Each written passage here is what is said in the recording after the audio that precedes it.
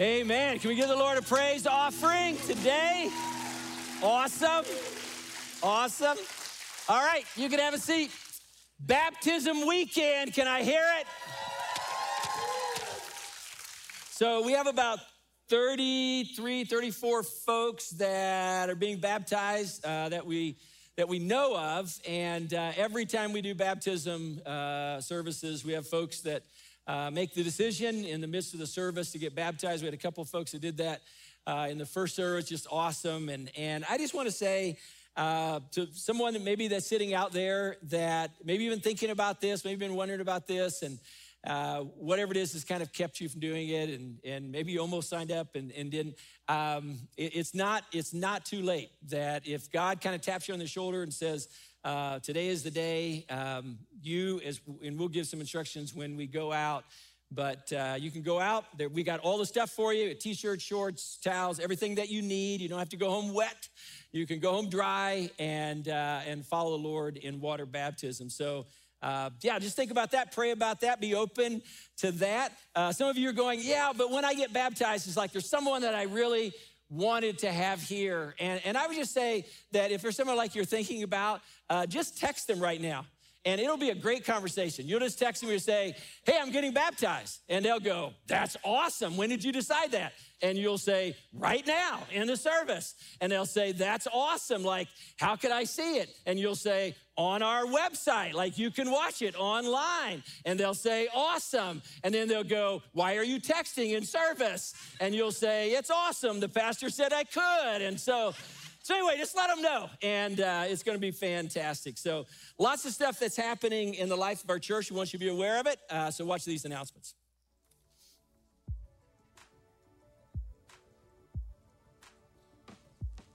Hey Fairfax, we have a couple of quick announcements for you. First of all, if you're new here, if you want to join a group or you want to serve with us, meet us out in the lobby. We would love to meet you.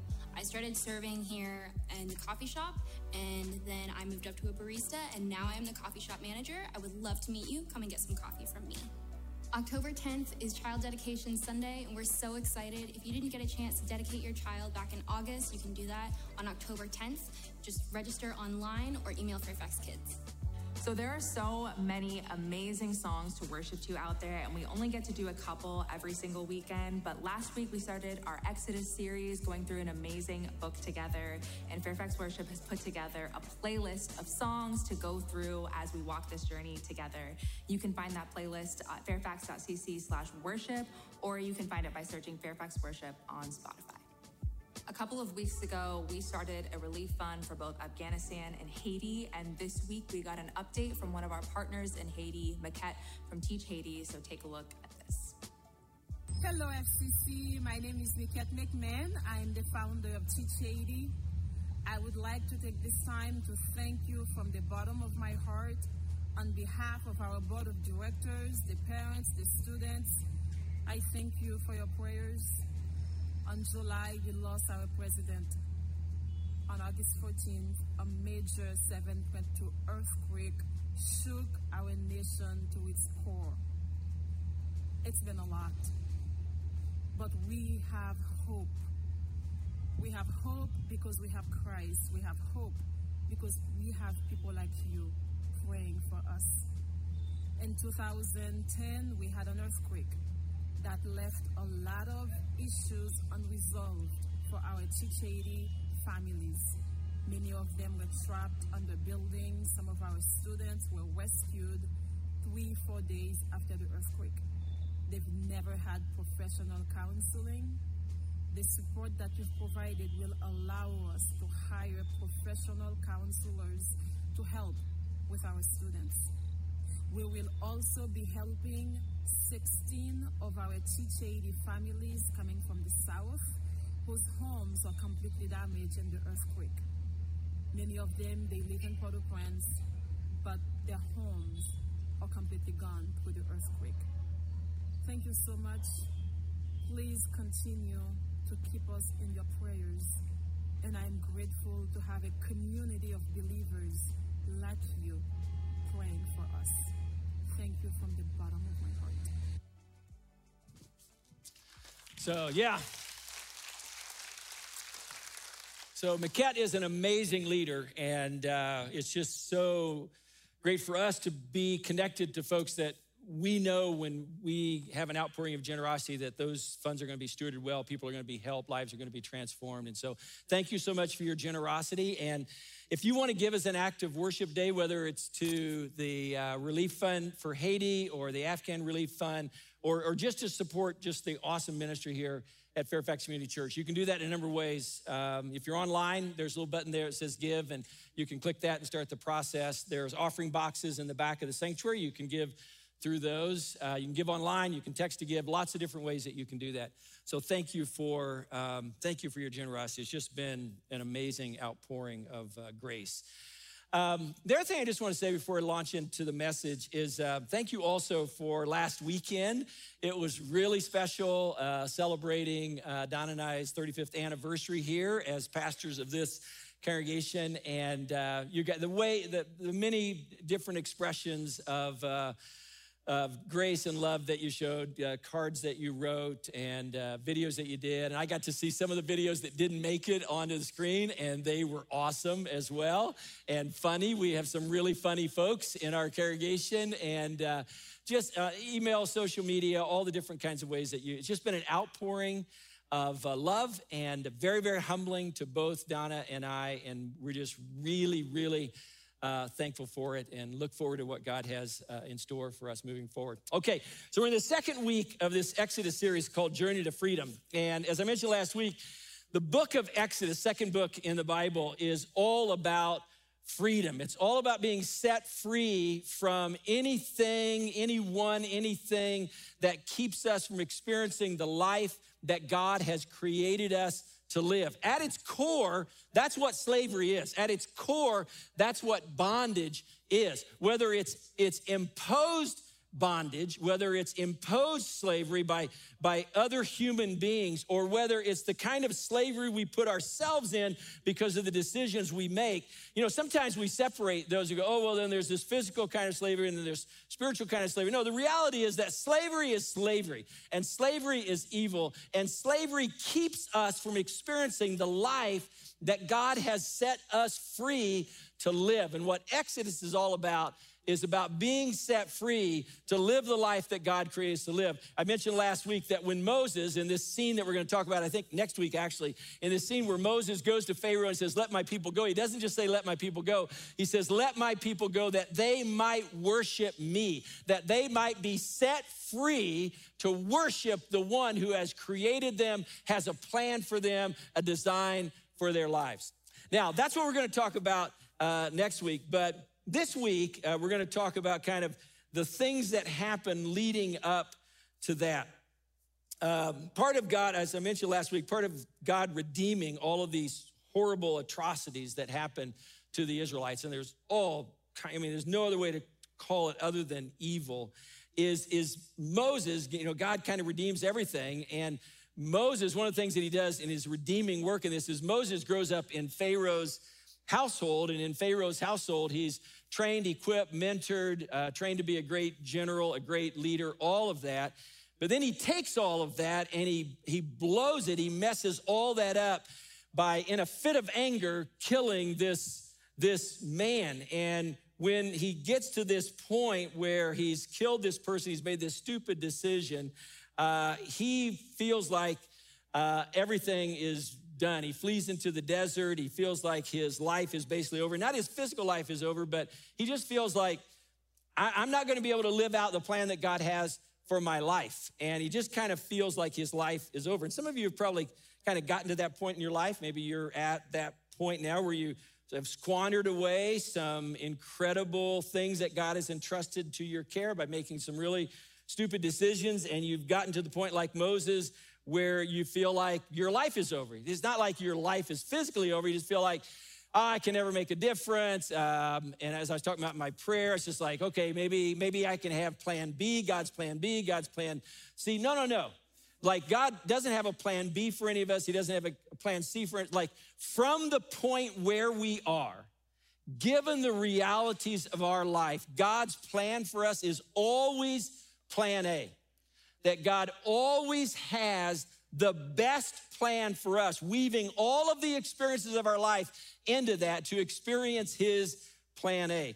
And you see that with Moses' life. Moses' life is not over. God has a plan for his life. He's going to use all of his experiences, the good experiences, the bad experiences, to live out, to do something really significant, to do something that changes the world. And it all starts, interestingly enough, it all starts when Moses is at his lowest point. So Moses is in the desert. He's fled Egypt. He's fled kind of his people turning their backs on him because of his failures, all of that. He's fled all that. And this is how Exodus 3 starts. We're going to look at Exodus 3 and 4 today. It says, now Moses was tending the flock of Jethro, his father-in-law, the priest of Midian. And he led the flock to the far side of the desert, came to Mount Horeb, the mountain of God. And then the angel of the Lord appeared to him in flames of fire from within a bush. And Moses saw that though the bush was on fire, it didn't burn up. Weird sight. So Moses thought, okay, I'm going to check this out. I'm going to go over, I'm going to see this strange sight, why this bush that's on fire is not burning up. So Moses has gotten married. He's ended up being tending the sheep for his father-in-law. He's ended up working for his father-in-law. Now, Jethro was awesome and all of that, but probably not what Moses had in mind when he kind of was thinking about his change the world life and all that, was working for his father-in-law, maybe not the life that he had envisioned for himself. But he's tending sheep, and as he's tending sheep, he sees this strange sight. He sees this bush that's burning, but it's not consumed. It never burns up. And so basically he says, this is weird. Like, this is not the way things typically are, so I'm gonna check this out. And when he gets over to this burning bush, something else happens that changes the trajectory of his life. And this is what we're told, verse 4.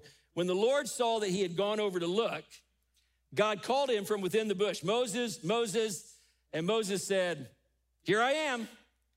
Do not come any closer, God said. Take off your sandals, for the place where you're standing is holy ground. And then he said, I am the God of your father, the God of Abraham, the God of Isaac, the God of Jacob. And at this, Moses hid his face because he was afraid to look at God.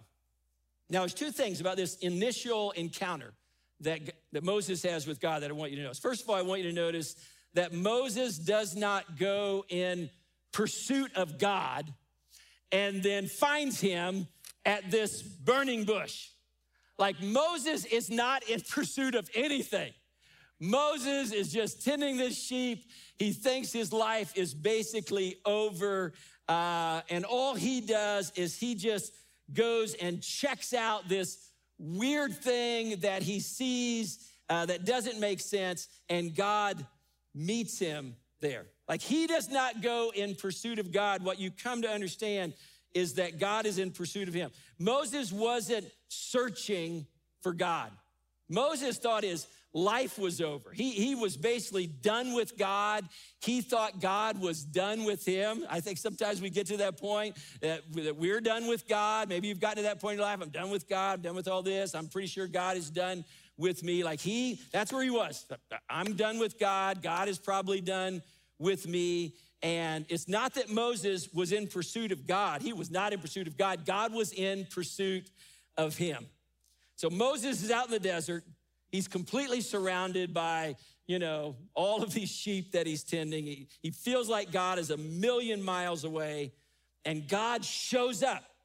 Not because he's pursuing him. God just shows up a few feet away in the form of this burning bush. And that's the way God works, right? He's always looking for ways to show up in our lives. And that's an important reminder for us, because whenever you do, we do these things that we think are our attempt to pursue God, right?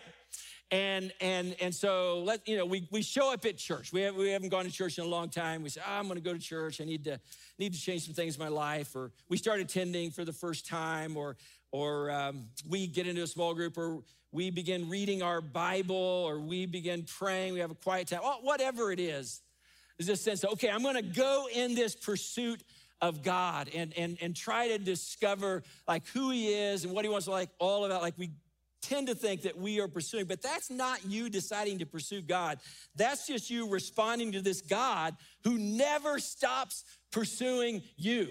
This God who is always like showing up like a foot away, right? This God that pursues you into the desert, this God who never gives up on you, this God who still has a plan for your life. Like Moses, do not think that Moses was pursuing God and he found him. No, God was pursuing Moses.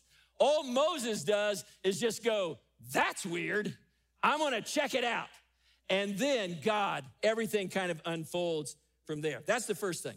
Second thing I want you to notice is that in God's pursuit of us, God always disturbs us in some way. God uses something to get our attention. For Moses, it was a burning bush that never burned up, and that was disturbing to Moses. It didn't fit into Moses' view of reality. That's not what happens when a bush in the desert gets on fire. It doesn't keep burning. In fact, in the desert, because of how dry everything is, if a bush catches on fire, it just kind of explodes. It's just like poof, it's just gone. And Moses looks at this bush that's on fire and he goes, this does not make sense. Like, this is weird. This is disturbing. This doesn't fit my view, my worldview of like what should happen in this situation.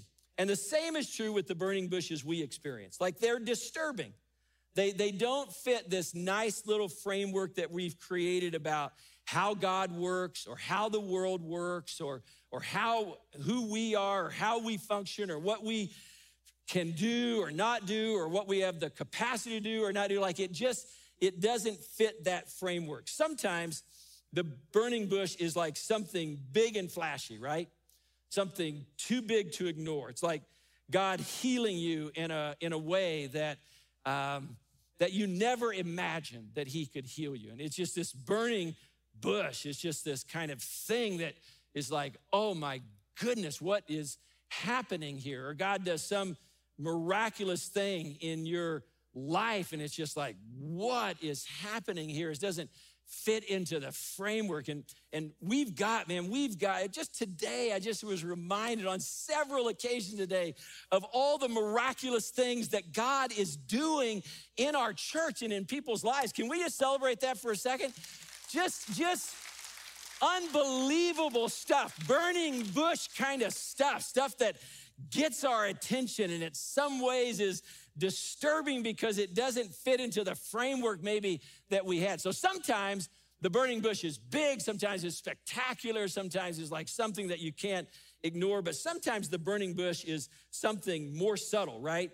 God disturbs us with something else. God disturbs us with a sermon that we hear, or God disturbs us with a conversation that we have with someone, or God disturbs us with a book that we read, or God disturbs us with an experience that we go through, or God disturbs us with some really rough stuff that goes on in our life that we didn't see coming. And God like disturbs us with that and kind of gets our attention with that. Even stuff that he doesn't cause, like whatever it is, like it grabs our attention. And like Moses, like we wanna like figure that out. We wanna check that out. We wanna see, what is that all about? Now, as Moses checks out this burning bush, God begins to speak to him. And basically, God says two things to him. First, God says, Moses, I want you to take off your sandals because you're standing on holy ground. This is holy ground where you are. So I want you to take off your sandals. And that's what Moses does. He takes off his sandal. He hides his face in response to being in the intimate presence of the holy God. I knew a pastor in our denomination who never preached with his shoes on. And the reason he never preached with his shoes on is because of this story.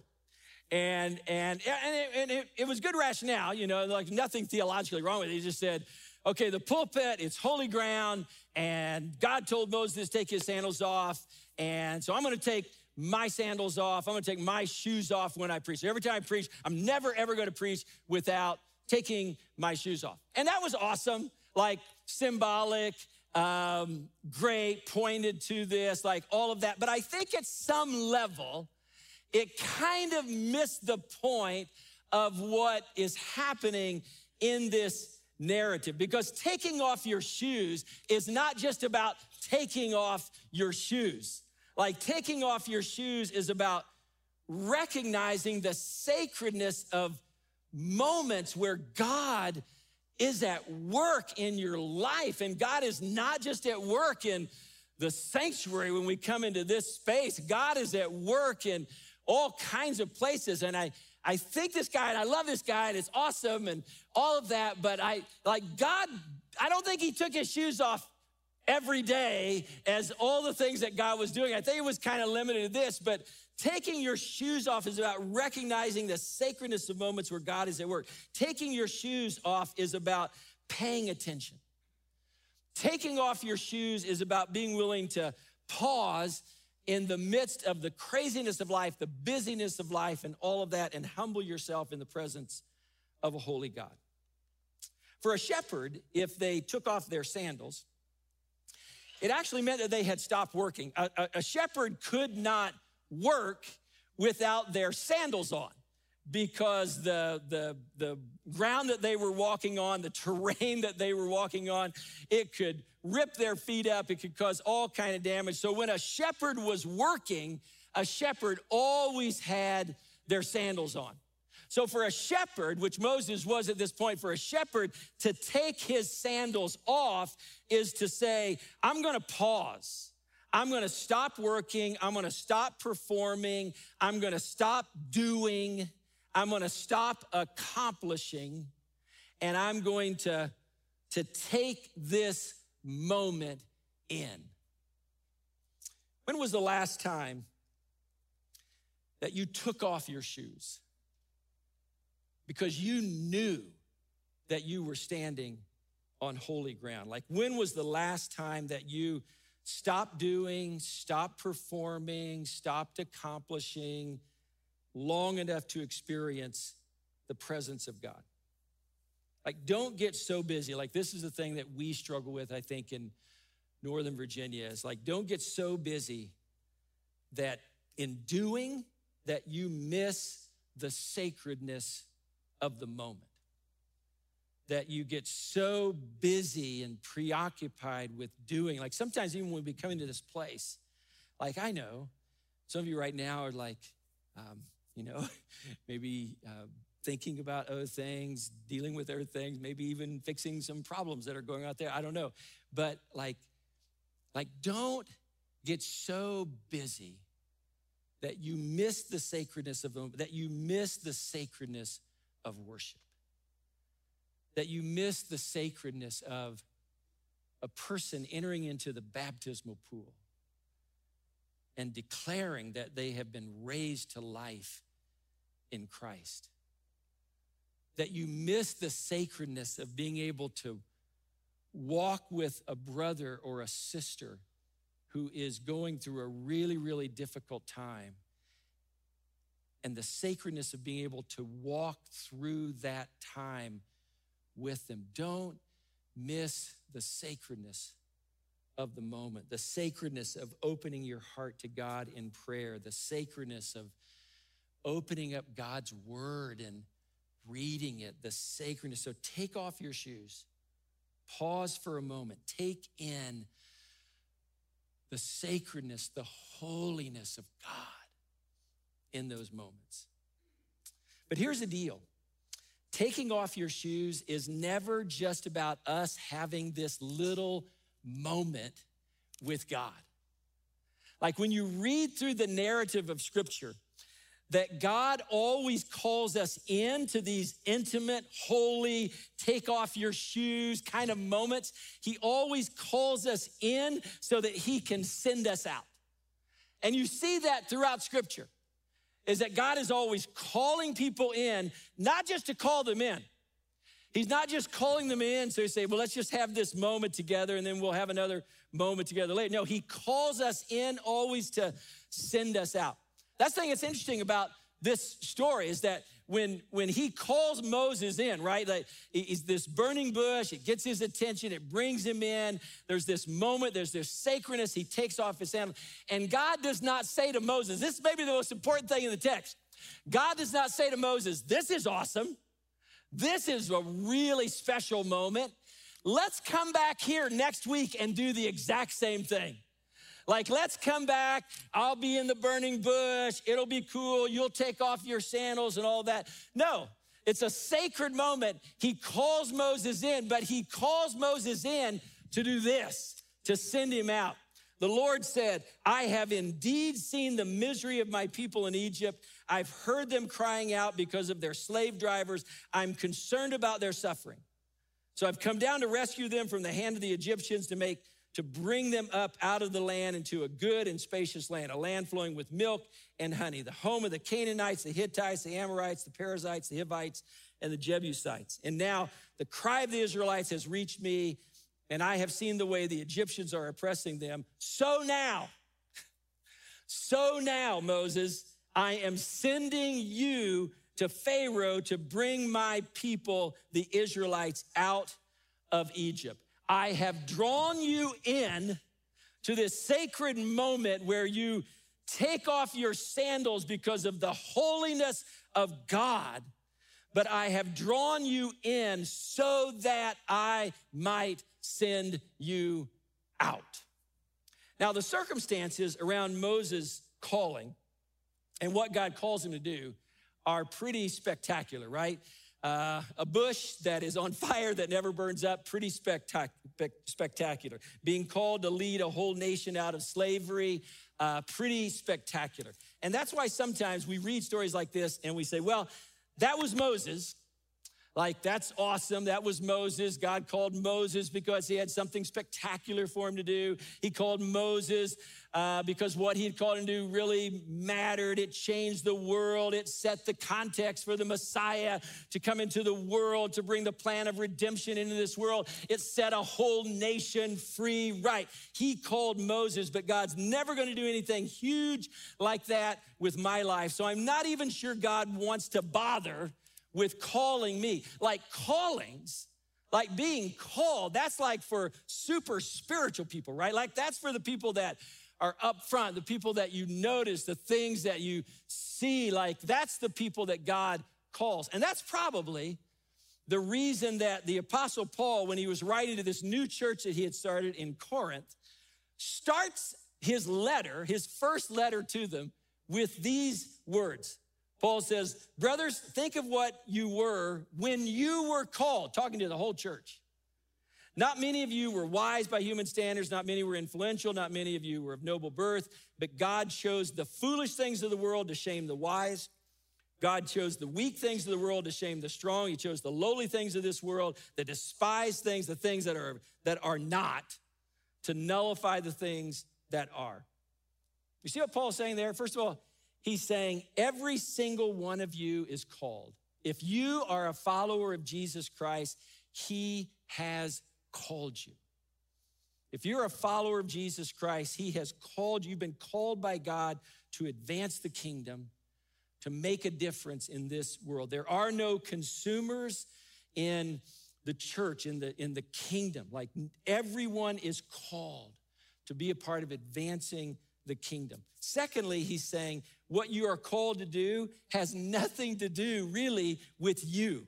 Like, it's not about how smart you are, how influential you are, what levers you have to pull, how much money you have, how gifted you are, how strong you are, what other people think of you, whether they think that you're someone that's called. Like it doesn't matter. None of that matters. Why? Because Paul is saying it's not about you, it's about God. So stop focusing on what you don't have. Stop focusing on what you can't do. Stop focusing on your limitations, because, again, God chose the foolish things of the world to shame the wise, the weak things of the world to shame the strong, the lowly things of the world, the despised things to nullify the things that are. Now, Moses doesn't really get this. I guess he hasn't read 1 Corinthians chapter 1 yet, right? He doesn't really get this. He's still convinced that he's not the one, God's not calling him, God's the wrong, all of that. And this is what Moses says. But Moses said to God, still in chapter 3, who am I that I should go to Pharaoh and bring the Israelites out of Egypt? And there's this really cool section we don't have time to deal with, but God basically says it's not about who you are, it's about who I am. Tell them I am sent you, the God of Abraham, the God of Moses. Like, that's what it's all about. But then Moses still is not convinced. And so God gives Moses a couple signs. And that's when you go into chapter 4, you see these signs that he gives him. He tells Moses to take his shepherd's staff and throw it down on the ground. And when he throws it down on the ground, it turns into a snake. And then God says, I want you to pick up the snake by the tail. And I don't handle snakes. It's not kind of my profession. But I do have a sense that picking up a snake by the tail is not the way that you do it. And but he tells Moses, I want you to pick up the snake. I want you to pick it up by the tail. When he picks up the snake by the tail, it turns back in to the staff. And it's this sign, this symbol. God, Moses, I'm at work.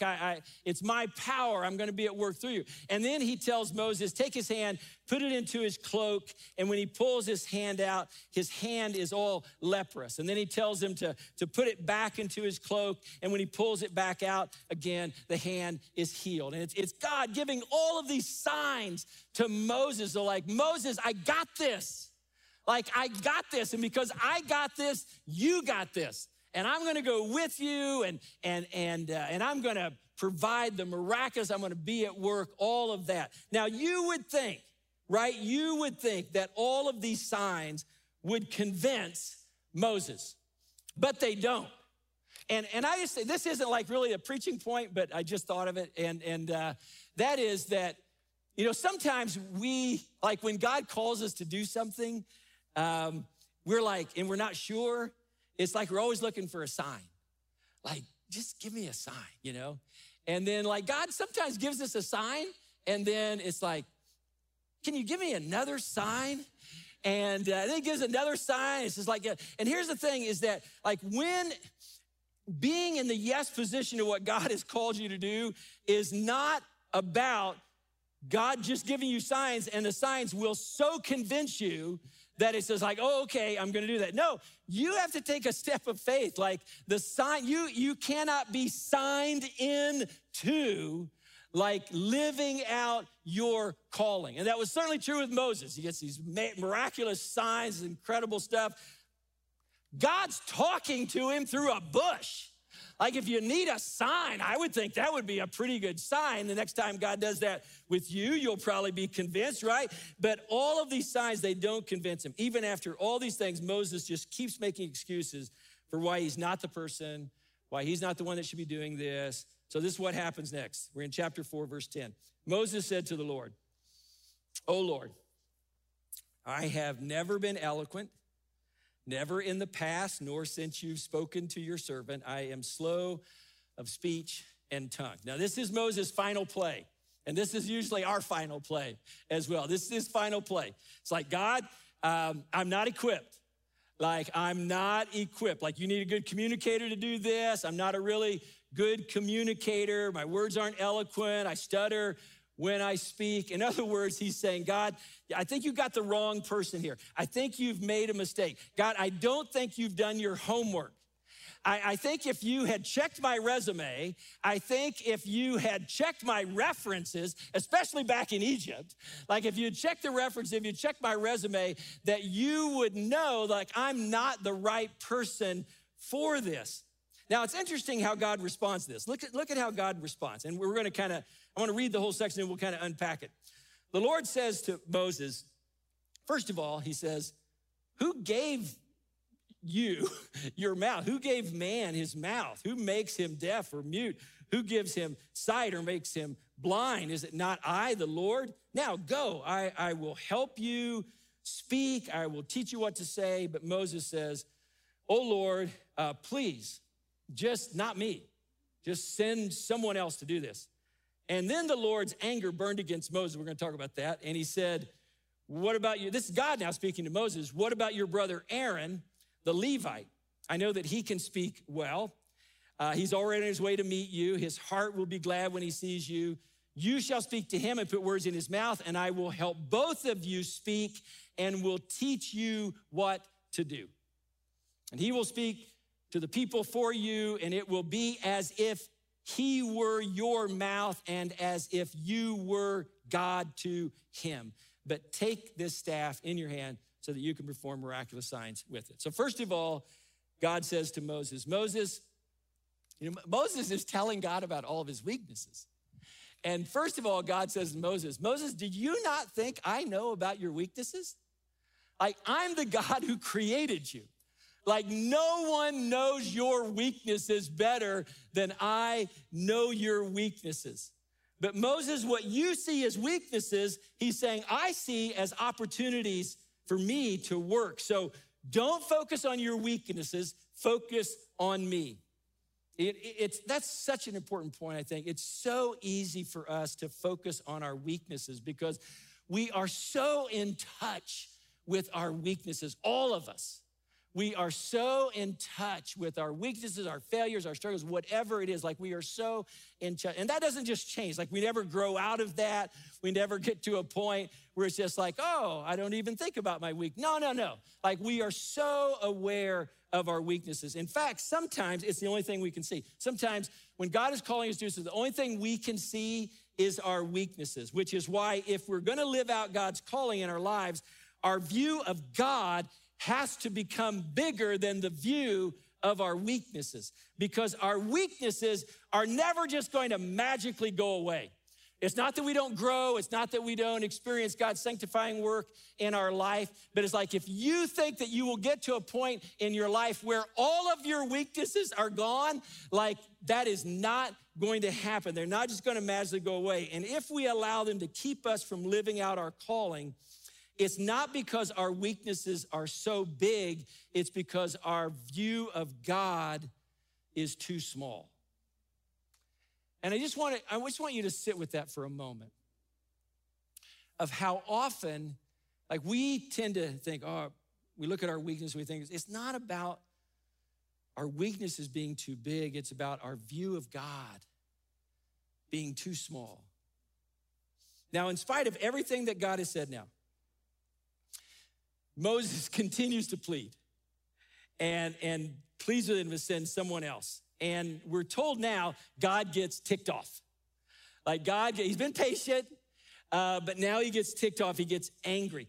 And here's what I just want to say about that. It's not that he is angry that Moses won't do this because somehow this will mean that God cannot accomplish his mission in the world. Like, he's not angry because he's saying, Moses, like, I can't do this without you. Like, the whole future of the redeeming work of God in the world hinges on you. And if you say no, I'm toast. That is not why God is angry. God can do whatever he wants with whoever he wants. And if it's not Rod Stafford, because Rod Stafford's in the no position to him, he's gonna get it done however and with whoever. He's not mad at Moses because Moses is messing up his plan. He's angry because God always gets angry when he sees someone wasting their lives because they're so consumed by their inadequacies. Like, that's what angers God. Is us being so consumed by our inadequacy that we are not set free to live out the calling that God has on our lives. But God doesn't give up on Moses, even in spite of all this, even getting angry and all that. He continues to kind of work with him, and he says, Moses, what if I put you on a team? That's pretty cool. What if I put you on a team? Your brother Aaron's a great communicator. You two would actually make a great team. There's things that you do better than he does. There's things that he does better than you do. I'll work with both of you as a team to accomplish the mission. And I want you to see what's happening here. It's not that the mission is changing. It's not that Moses' calling is changing. It's not that he has excused himself, given enough excuses that he doesn't have to live out his calling. No, the calling hasn't changed. All that's changed is the way he lives out that calling. He lives it out in partnership with someone else. It's a great reminder that God's calling on our lives is not something that is separate from God's calling on the lives of others. Here's the problem sometimes. when we start talking about our calling, my calling, is that sometimes we become so individualistic in the way that we talk about that and the way that we live that out. It's like, doesn't matter about your calling, your calling, your calling, your calling. This is about my calling. This is about my doing the thing God's called me to do, however it impacts all the other people around. No, like our callings are not like just these individualistic things, like in the body. And we could spend a whole message on this. In the body, in the church, God takes all of our callings, no matter how big it seems the calling is, no matter how small it seems, no matter it seems like it's insignificant, no matter what it is, God takes all of our callings and he puts them together, all of our callings.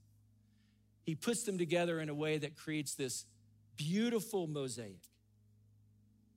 All of us, no matter what God has called us to do.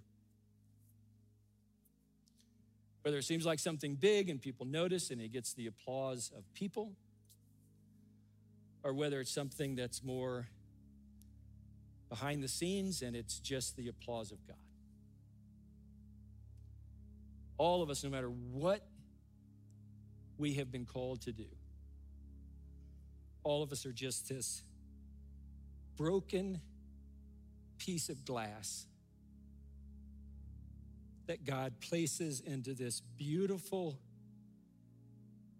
kingdom mosaic and uses it to bring heaven to earth. That's what we are. That's our calling. It's just being willing to be this little broken piece of glass